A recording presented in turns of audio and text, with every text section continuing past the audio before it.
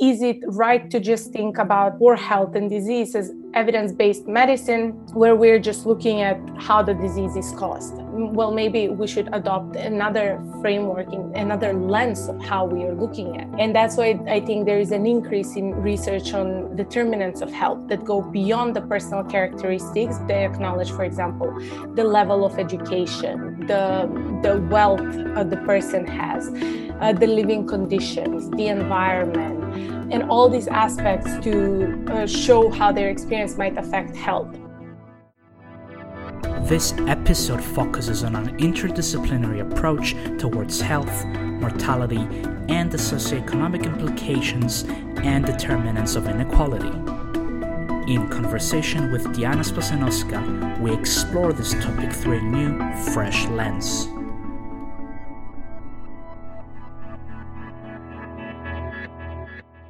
Hello and welcome to another episode of the Diplomatic Academy, The Conversation.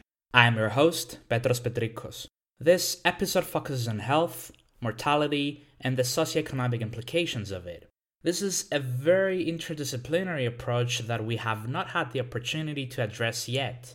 It is also worth noting that, given we are going through a pandemic, it is more important than ever to work towards a more comprehensive approach and understanding of health and mortality in research and policy alike, but ultimately we must also understand how these affect the way we live.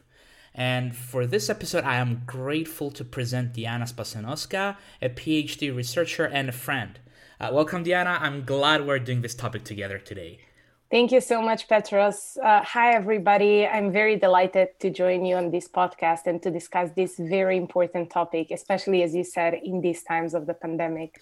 Absolutely. And as I've mentioned, Dijana is a researcher with an interesting portfolio. She is currently pursuing a PhD in Demography and Population Studies at the London School of Economics and Political Science.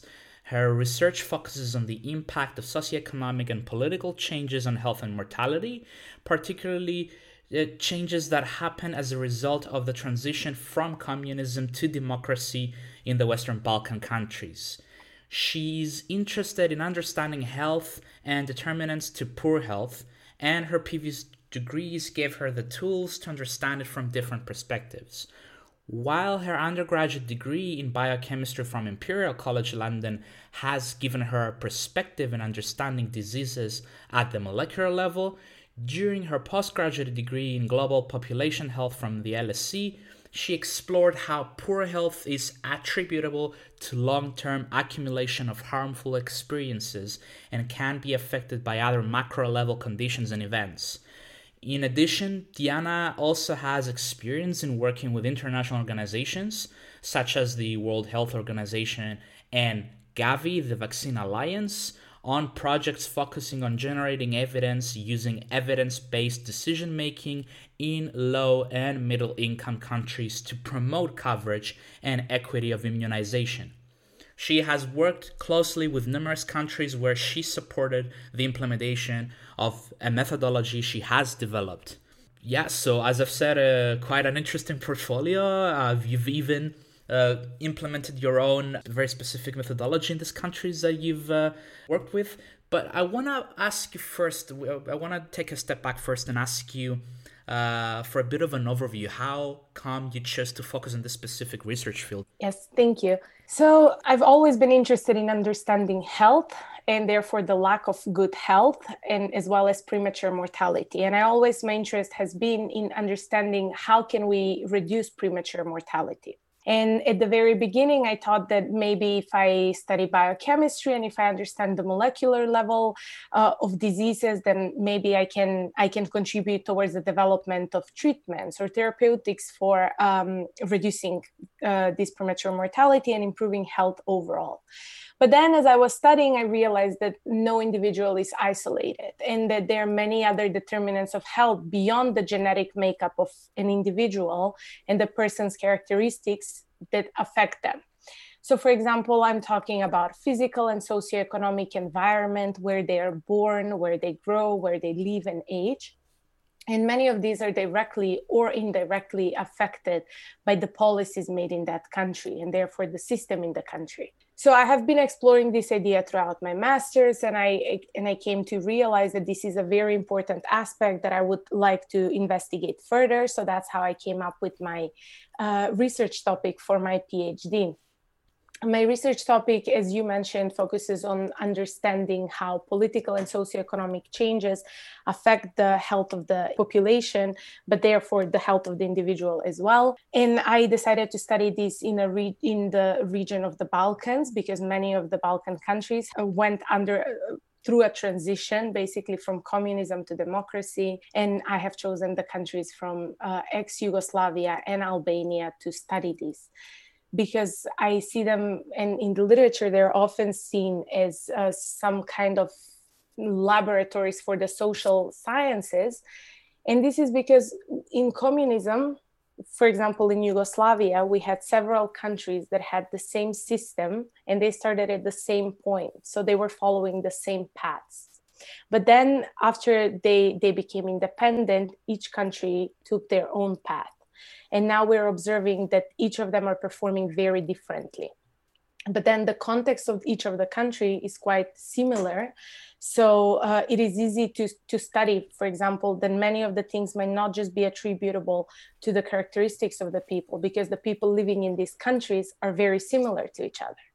And so that is a very brief overview of how I have chosen the topic and how I have shifted my understanding of health, rather than health just being at the molecular level, to seeing health more as a social phenomenon, as something that can be influenced through policy. Great. Let's try and break this down a bit and start building on some of the key points that you've mentioned. First and foremost, we are pretty much all aware that infectious disease outbreaks are caused by pathogens, but some, just including yourself, would argue that such outbreaks must sometimes be a biological manifestation of social inequality. So this touches upon the very core analysis of what you're exploring in your thesis. What are your thoughts on these? Yes, so that question is quite right in the way that I'm perceiving this topic. So infectious, but also non-infectious diseases, we would think that if we're trying to see how they're caused, whether infectious caused by pathogens or non-infectious diseases arising through accumulation of different experiences, we would expect simply that they will be randomly distributed across a population. And that if there's simply a manifestation of the biological side, then we will not be seeing any patterns. However, when we are analyzing data that exist on how the diseases are spread, we see clustering. Let the clustering be either geographical, or maybe it is clustering by socioeconomic groups, clustering based on ethnicity, based on race. And then that clustering as well shows a gradient. So, for example, if we're talking about socioeconomic gradient and how that is distributed, we can see that at the lower ends, the people at the lower end of the socioeconomic gradient experience more death than those at the higher ends. So once we start seeing these patterns, then the question arises, is it right to just think about poor health and disease as evidence-based medicine, where we're just looking at how the disease is caused? Well, maybe we should adopt another framework, in another lens of how we are looking at. And that's why I think there is an increase in research on determinants of health that go beyond the personal characteristics. They acknowledge, for example, the level of education, the wealth the person has, the living conditions, the environment, and all these aspects to show how their experience might affect health. And you also mentioned another word that is quite interesting, is social inequality. If there is social inequality, if we're talking, we can think of inequalities that exist and we can't do anything about them. And then we can look at inequities, which means unequal distribution of resources, and something that we can do something about them because they're morally wrong. But then when it comes to health, it's not that easy to determine what is an inequality that we cannot do anything about it, and then what is an inequity. So, for example, I'll give you an example, is when we're judging a person's health for something to be considered an inequity and something that we can do something about it, or something that it is morally wrong and that we should address, then we need to argue that the individual is constrained by unfair circumstances, and that they're not fully free to make their own choices. And therefore, it is difficult to understand what is an inequality and what is an inequities. For example, if we're talking about these groupings, as I mentioned, and all these clusterings of a person cannot choose where they're born. They cannot choose their geographic location. A person cannot choose their ethnicity. A person cannot choose their race. A person, for example, might be constrained by the system that they're growing in and moving up the ladder of socioeconomic status. So all these things might be unfair, and therefore they might be seen as health inequities. And if they're seen as health inequities, then we should do something about that. And so this is really just in line of the thought of how we need to consider more the side of the structural determinants that affect health and why they should be of a moral concern and why we should address them. It's quite challenging as well, isn't it? I mean, first and foremost, you have to sit down and begin identifying what these inequalities are, and then you go back to the origin. And absolutely, your project sounds quite interesting. And you've mentioned as well at the very beginning that you're particularly focused on countries that have experienced these socioeconomic and political changes on health and mortality during and after the post-communist transition to democracy in the Balkans. You've also mentioned something quite thought-provoking, that this region, the Balkans, has often posed as like a laboratory of testing of these. And we are also dealing as well, on the other hand, with a region that has experienced conflict and war in its recent history. Do you think it's possible to map out the inequalities and the implications of these changes on health and mortality? And if so, how do you think it's best done? And is there a specific country in the region that has suffered more than others, according to your research? Thank you. This is a really interesting question because it really summarizes the question I'm trying to answer throughout my PhD. So I think I'll take a stepwise approach in answering this question. I think the very first thing that we're seeing in these countries is that there is a lack of available data online. And so when I started researching, I realized that many of the trends in mortality in these countries and life expectancy and health are not explored enough. And that is because the data is not available online. And a large portion of the data that is used is generated through estimates that are produced by international organizations. They're good in a sense that they give some sort of overview of what is happening in the region, but they're not accurate. So depending on what source of information you use, you will find different findings. And for some countries and for some measurements, they're quite different. And so basically the conclusions that are drawn might not be as accurate just because the estimates that are used to calculate them are very diverse. And so I think the first thing that I'm trying to do with my PhD is to bypass this problem. So I'm trying to collect mortality data from civil registers that exist in these countries and try to produce accurate estimates. And so the very first thing that has to be done is understand how these mortality trends or life expectancy has changed over time. And so then once we see those differences between the countries, we will be able to understand and to map them out, how they have changed in time, but also in space. Because when we're thinking about these countries in the Balkans, we have different countries, but then the countries have also subnational regions. So when we're discussing the countries, depending on what level you take, you can see a gradient. So you can see within country gradients and you can see between country gradients. And as many know, the countries, for example, in Western Balkans, they also sort of show this socioeconomic gradient where we have some countries that are like Slovenia that are in the European Union. They perform on all the indices that measure socioeconomic and political development. They're performing significantly better than the other countries. And so once it is understood, this health and mortality are understood, then it comes the question, is it possible to map the inequalities? So I would hope yes, and that is what I'm trying to do. In terms of how this is best done, as I said, the first aspect of producing these measurements is to use standard demographic techniques. And those are called life tables. I don't know if you have come across them, but to briefly describe them for the listeners, basically you observe the mortality trends in a population, and then you apply those to a hypothetical cohort. And you say, if there are, let's say, 100,000 people, this is how the death will be distributed between the different age groups and between the different sexes. And so after that is done, then you can think about how you can calculate inequalities. I'm really interested in trying to quantify the lifespan inequalities, because we know that, for example, Slovenia has a higher life expectancy than other countries in the Balkans. And Slovenia is one of the leaders in Europe in terms of life expectancy, while the rest of the countries are either around the average of the WHO European region or below.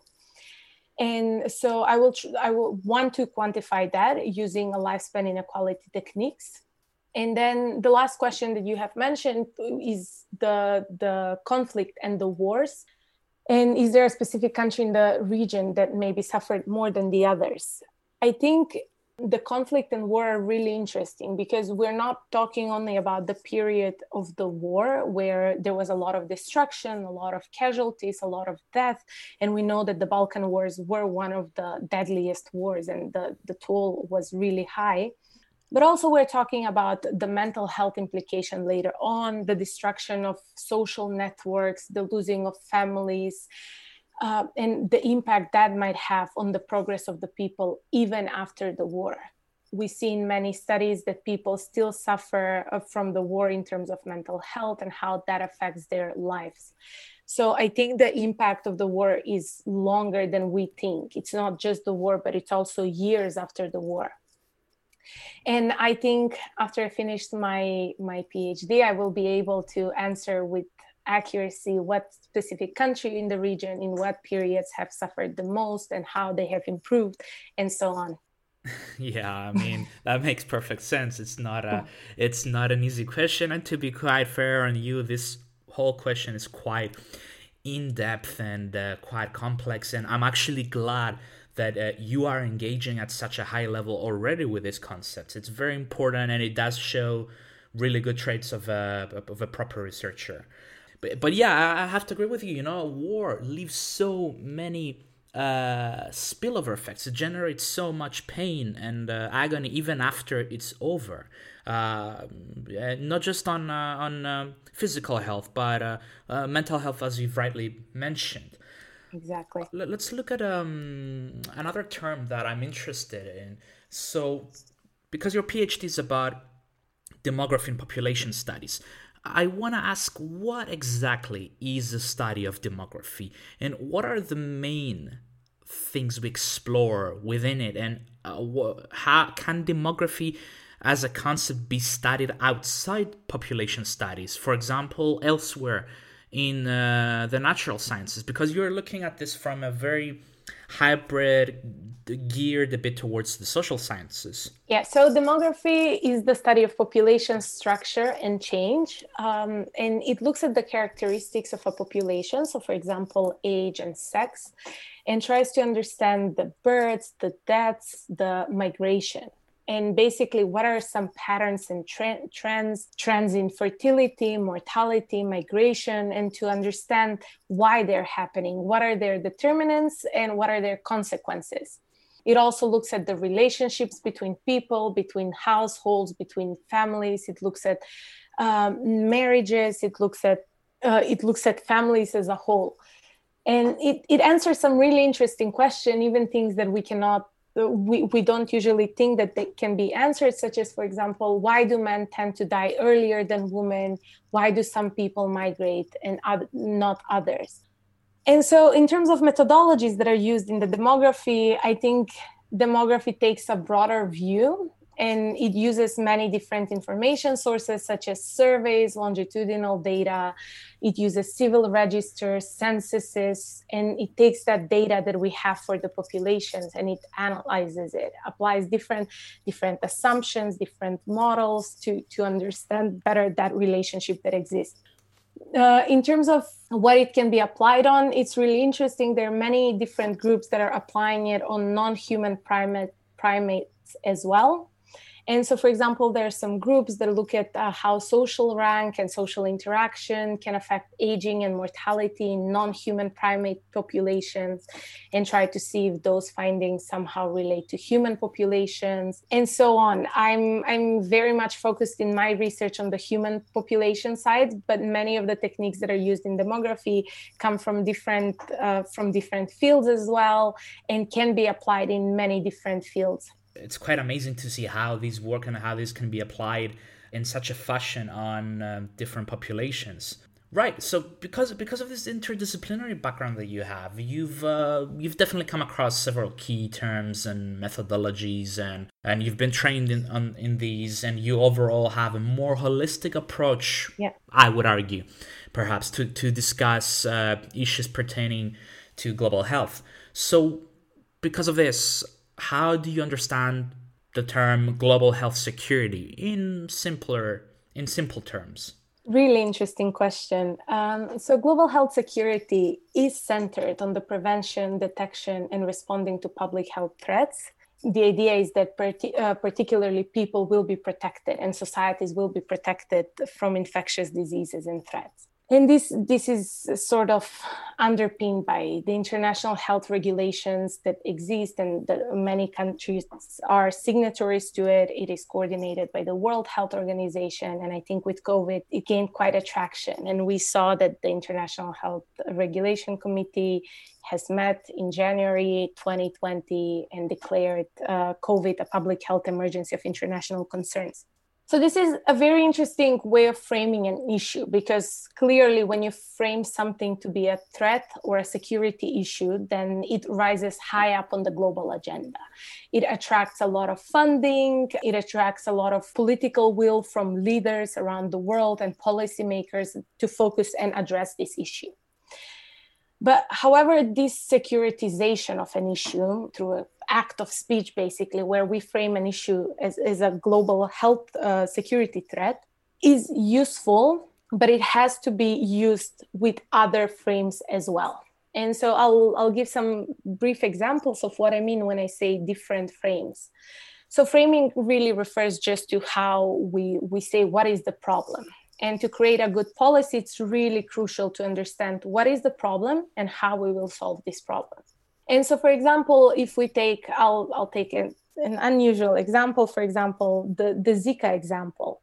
When the Zika outbreak happened in Brazil, it was around Olympic Games, and it was again declared a public health emergency of international concerns.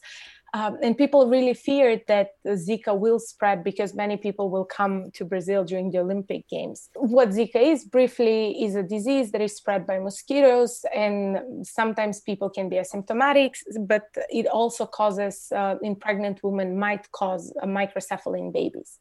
And so it is particularly dangerous for pregnant women.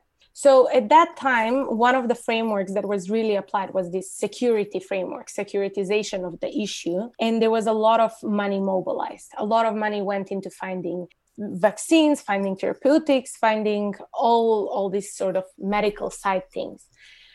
But this money that was mobilized then, it wasn't used to address other underlying issues that helped the spread of Zika. So, for example, such as development issues, development of infrastructure, because we know that if we eliminate mosquito breeding grounds that arise due to lack of infrastructure, then we will be able to reduce the burden, basically, of the disease. And so even simple things like that, mobilizing the money, but then finding the right way where to apply it is really important. And that's why global health security should not be seen in isolation of other frameworks. And this applies to COVID as well. If you think, for example, some countries that ranked really high on the Global Health Security Index, such as the USA, has the highest death toll in the world. That cannot be explained only by understanding the health security side of things, because they have ranked really high. That has to be seen in a more holistic way. If we're thinking about their health system and health provision, we know that their system is very fragmented. Many of the citizens are discouraged from seeking medical help because they do not have insurance. Many of their chronic diseases are left untreated because, again, many people don't have medical insurance. And so we cannot see global health security on its own. We need to see it in a more holistic way.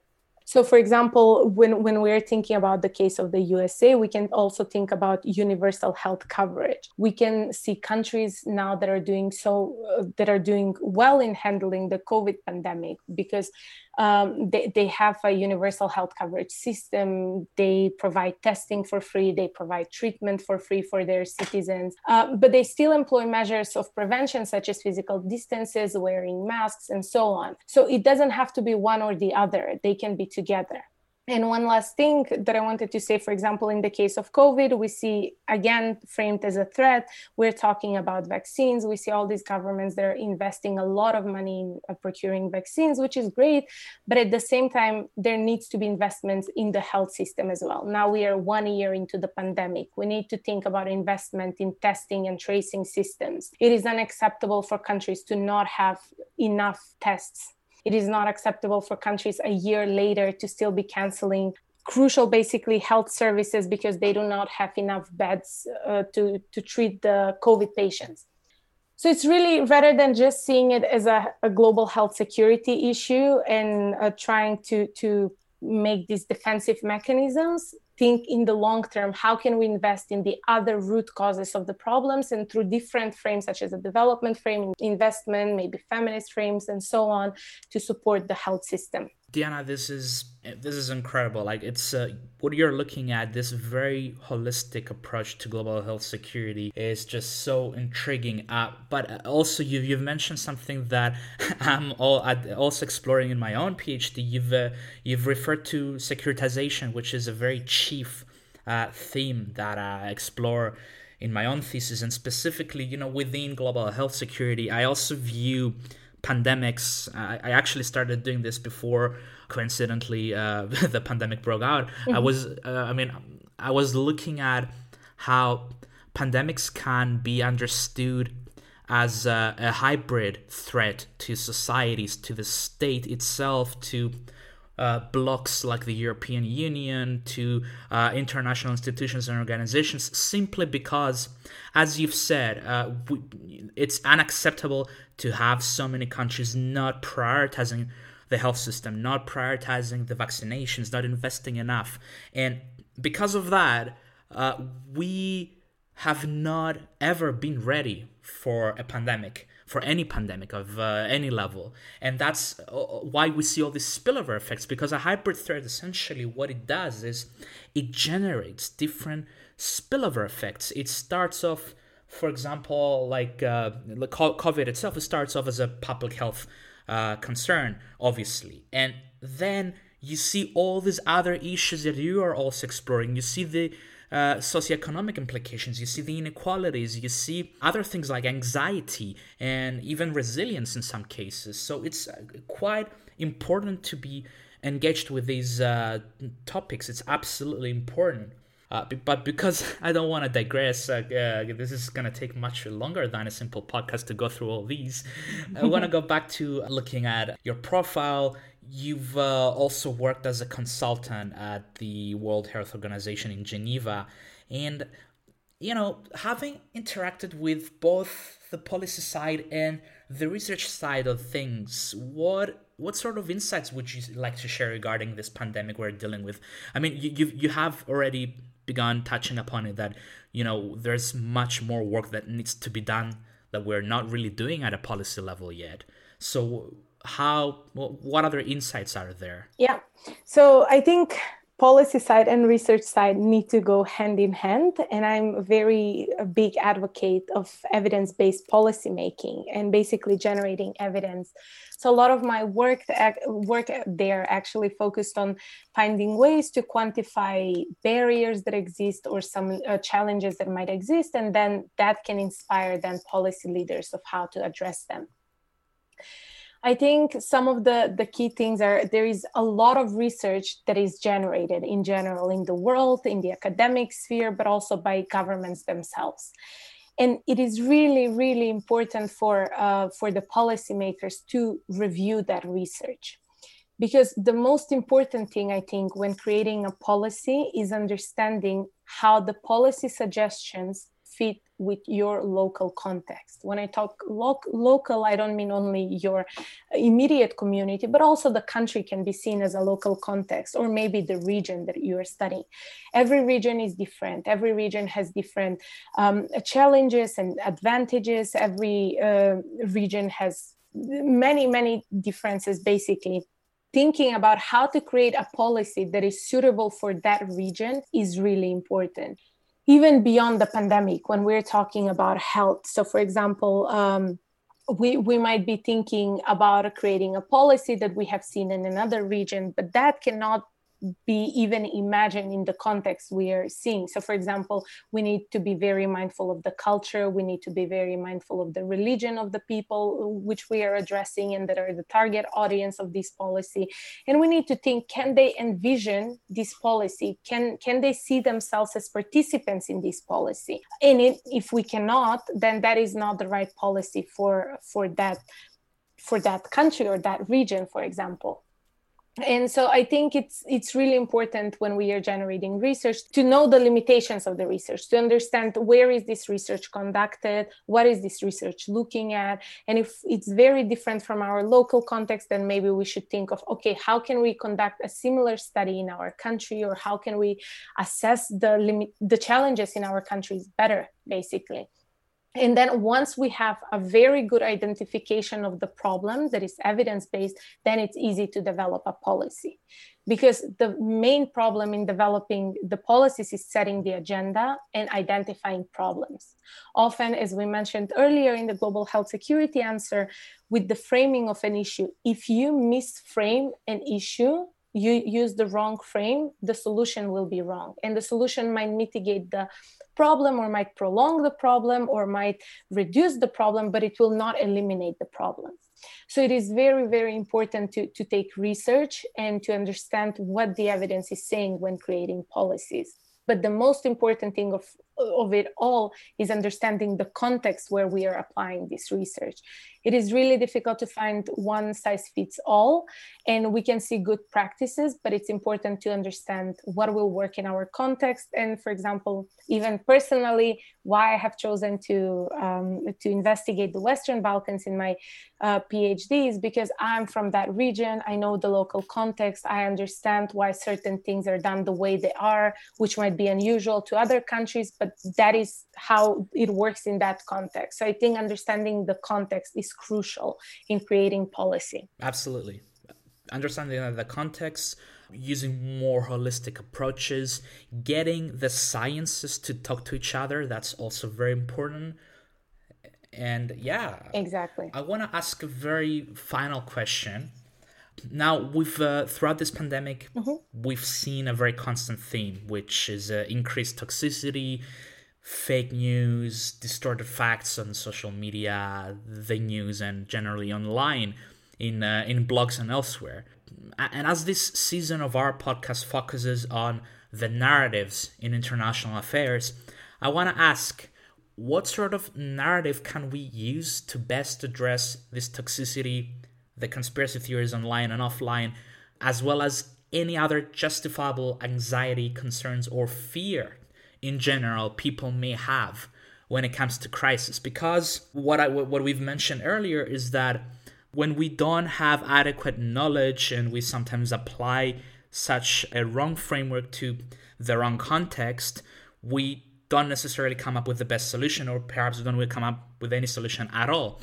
And this sometimes leads to generating anxiety within society and populations. We we lead people on to an inevitable path where things might be even scarier. And at the same time, we accidentally generate these conspiracy theories. And it's not just us. I mean, when I'm saying us, is not just policymakers or academics, but also, people themselves. They do that as well. When someone doesn't have adequate knowledge, they go on and they create the most crazy stuff that you've heard of. So how do we address this problem, do you think? As you said yourself, this is a very, very big problem. And I think rightly, as you mentioned, it's not only that people want to create something with fake news with malicious intent, but it's sometimes that people want to do something good and think they have the understanding, but at the same time, it's not the right thing to do because they do not have the knowledge. I think this is a very loaded question in terms of who should be looking at to address this question. Should it be the policymakers? Should it be the academics? Should it be the media? Should it be us as individuals? And I think I want to focus my answer to us as individuals, because I think that will make the most impact for the listeners as well. But it's something that I practice in my own life, and I think it helps me a lot. So when I think of fake news in terms of health, I take two approaches. The first one is how to minimize their impact on me. And the other one is what can I do to prevent the spread of fake news? So how to minimize the impact on myself? The first thing is every time I see some news that I don't understand or something that sounds really crazy, even though I have studied health and researching health, worked in this field, there are many times you read things online and you just don't understand what they're saying because of the way they're made to sound to make a sensation out of an issue. And so what I do first is I try to find other more reliable information sources. I try to find peer-reviewed publications. I try to go on international organizations' websites, such as the World Health Organization, and to understand better what is their perspective on this. And as these are like my more reliable sources. Then if I don't understand something else, rather than just quoting it, I try to think, okay, why could have said why would they say this? And to try to understand how could this be a result of misinterpretation of some certain facts. Then the second thing that I do is really limiting my time online in terms of checking the news. And I think during the pandemic, we also saw how you can fall into a vicious cycle of constantly refreshing news and constantly getting new and new updates. So I have very much limited my time online in terms of when can I check the news and what are the information sources that I check. So that is how I protect myself from fake news. But then I also acknowledge my role in preventing the spread of fake news. And I think this is a very important thing, because sometimes unconsciously we can see something online and just tell it to the person next to us as, oh, I read this online, I'm not sure if it's true or not. And then you share it with someone, but the person thinks that is the truth. And then they go say it to another person, and suddenly it goes into this whole cycle of spreading fake information. So as I said, I don't share anything before fact checking it. And I try to talk to the people around me when I see them posting stuff in social media that might be potentially dangerous in the terms of how things are phrased or how things are framed. And I tell them, look, check these sources. They're more reliable. They will tell you better. And I really try to talk to them and understand why they think this news is right. And I really try to understand what is their perspective and try to tell them that they need to talk to someone who's an expert in the field. And I think with COVID, many times we see now in the news, we see a lot of misinformation on vaccines. We see a lot of conspiracy theories. We see a lot of misinformation on wearing masks. And I always tell people, if you're uncertain, call your doctor. Call your medical provider. He will be able to tell you a more realistic view of what is happening. Also, to understand, for example, many people rightfully, as you said, because of how this is something new that we don't know. And so evidence changes as we go. And sometimes something that we believed is true at the beginning might not be true now. And it causes these U-turns by government. And that causes people to be very anxious in a way that they're saying, well, maybe this is a conspiracy theory. But then it is all important for people to understand that this is a situation that is evolving. People are not really sure. We are investigating the virus, and we are always acting based on the best available evidence at the moment. And I think they shouldn't be spending too much time just trying to find a conspiracy theory, but to understand, okay, this will protect me. What can I do to protect myself? What is the government advice at the moment? What is the World Health Organization's advice at the moment? And I think if they have this anxiety or uncertainty, they should be checking the official press conferences. For example, they can check their governments, they can check the World Health Organization press conferences and understand from their perspective. I think they're quite accessible for the general public, even non-experts as well, because the language that they use is very applicable to the people. And so I think it's really important, all of us, to understand basically our role in stopping the fake news and spreading the fake news. Yeah, it's like you've said, it's an evolving, it's an ongoing crisis. Communication is very important throughout this period, and the best we can do is to start as individuals, to educate ourselves and to be more aware, to look into these things ourselves, and then start taking care of ourselves for the sake of our family and friends, and to sit down and really reassess the situation around us, and hopefully things will turn out for the best. Dijana, it's been a fascinating conversation. I can't get enough of these conversations. I really appreciate how holistic these approaches are, and I really wanted to thank you for your time, and I wish you all the best with your research. It's a very important research field. Thank you so much, Petros, for inviting me. I really enjoyed the conversation. And thank you for putting accent on this topic, which I think is so important. So thank you. It's been a pleasure to be on your podcast.